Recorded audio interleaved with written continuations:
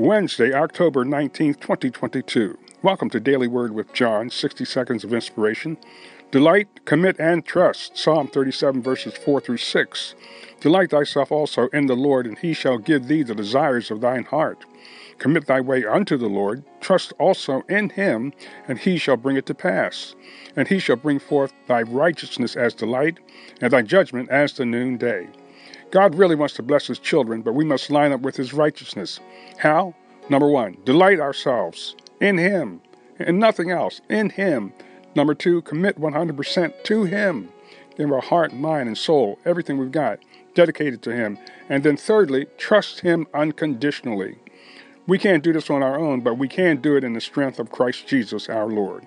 Father, thank you for your anointing, your presence, your healing, and your deliverance. We ask you in Jesus' name to continue to give those that are lost a mind to be saved. Heal the sick and deliver those that are bound. In Jesus' name we thank you. Amen.